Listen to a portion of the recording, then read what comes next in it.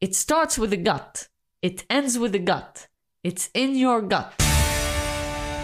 Gut Talks. Hi, I'm Karin Künnapas, and you're listening to Gut Talks, double G, U, double T.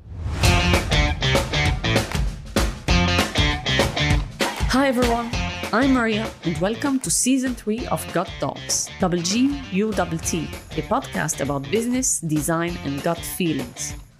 We release a new episode every Tuesday, Wednesday, and Thursday, and this is the new twist of Season 3.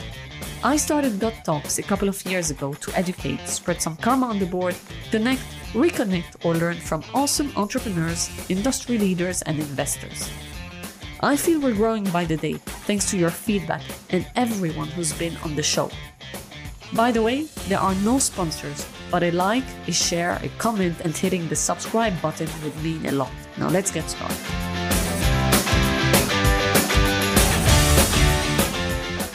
Hi everyone, and Karin, thank you so much for being on Gut Talks. So our episode is going to be about your journey in Estonia and what you're doing, because you're doing some exciting stuff at the moment with Code UV.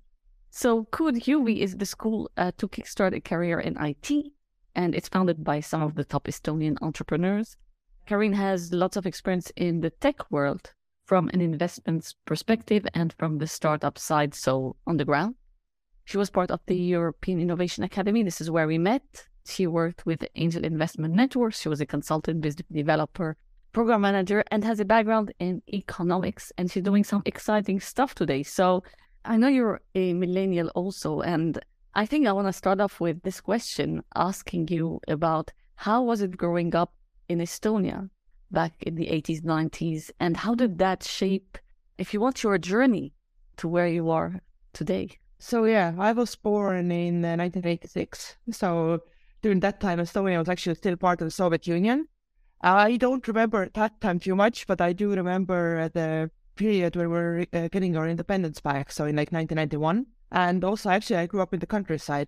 It was a bit different kind of living, I think, compared to what I'm doing now. And also, I think it might be a bit hard to imagine, but I lived with my family in a farm. So we also had like animals and so on. I have two older sisters.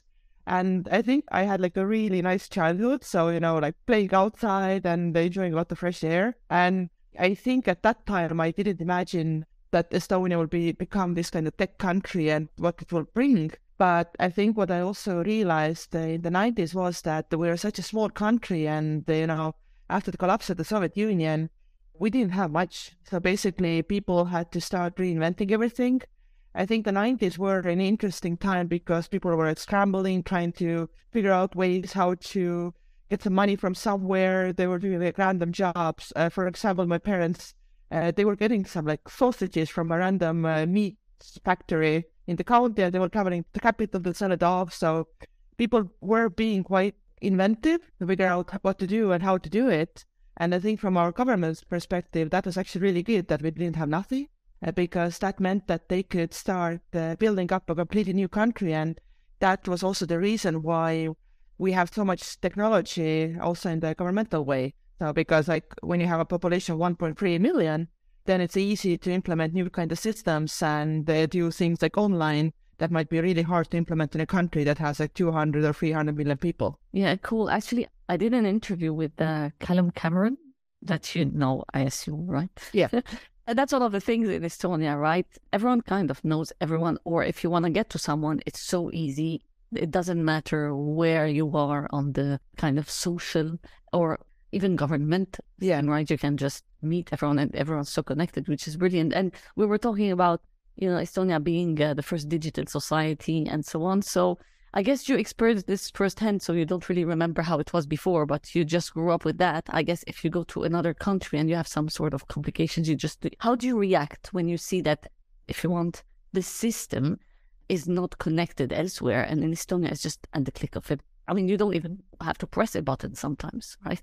I think in other countries I realize like how spoiled we are. For example, like I remember from banking side, I think I was maybe like 14, 15 when I think even younger actually, got your own bank card, but sooner after that you had online banking and you could do everything there. And also like with ID card. And I think I've only voted in person once in my life. It's always, you always do it like online, and that's completely doable. So whenever I talk with people from other countries that, for example, you need a bank statement, you have to go to the bank, or you have to go to do like taxes physically or something like that, they're just like, why? And it also feels like people are spending so much time on stuff that's like, yeah, but you don't have to do it. Or, when you have to do your taxes every year, it literally takes like 2 minutes to do them because everything is there.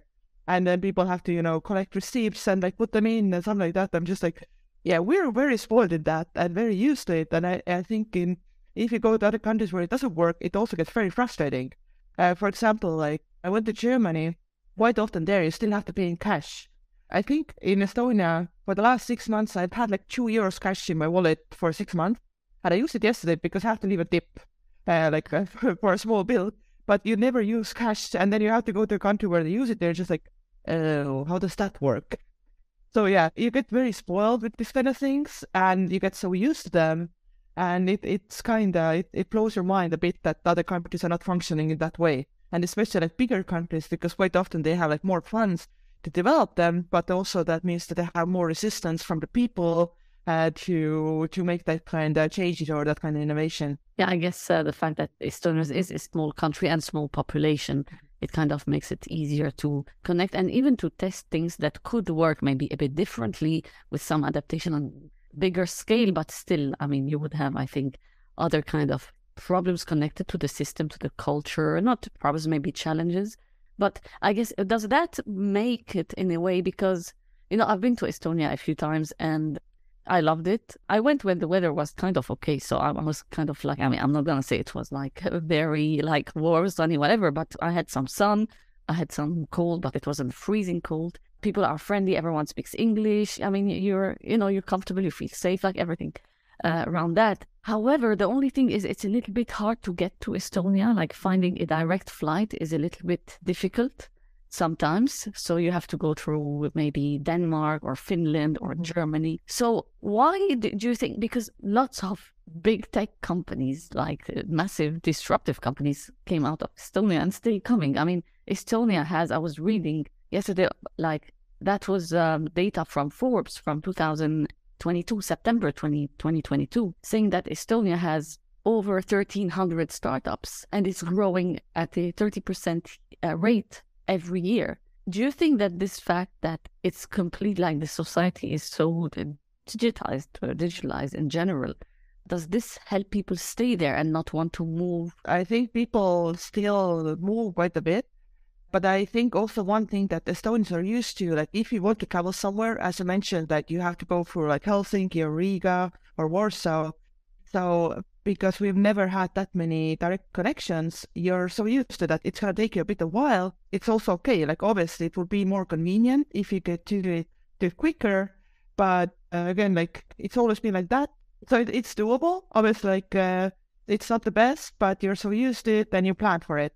And I think like what's the reason with Estonia, like how many startups and all this we have, I think most of them are still actually planning to go outside because Estonia is too small country. But on the other hand, it's a good testing ground. So if you want to develop a new service, a new product, you have just enough people to actually have this kind of first group to see if it works. And then you expand outside. And I don't think anybody is just planning to be in Estonia and build something just for Estonia, because with 1.3 million people, it just doesn't make sense. No, absolutely. No, I meant in terms of living, but for sure, I mean, Estonia, starts maybe in Estonia and then you go, like, you have Bolt that's everywhere. You have Drive, you have Skype, Wise. I use all of these, It starts with the gut. It ends with the gut. It's in your gut. Gut Talks. Thanks for listening. Subscribe, share, or like to get notified about the upcoming episodes of this segment and upcoming segments.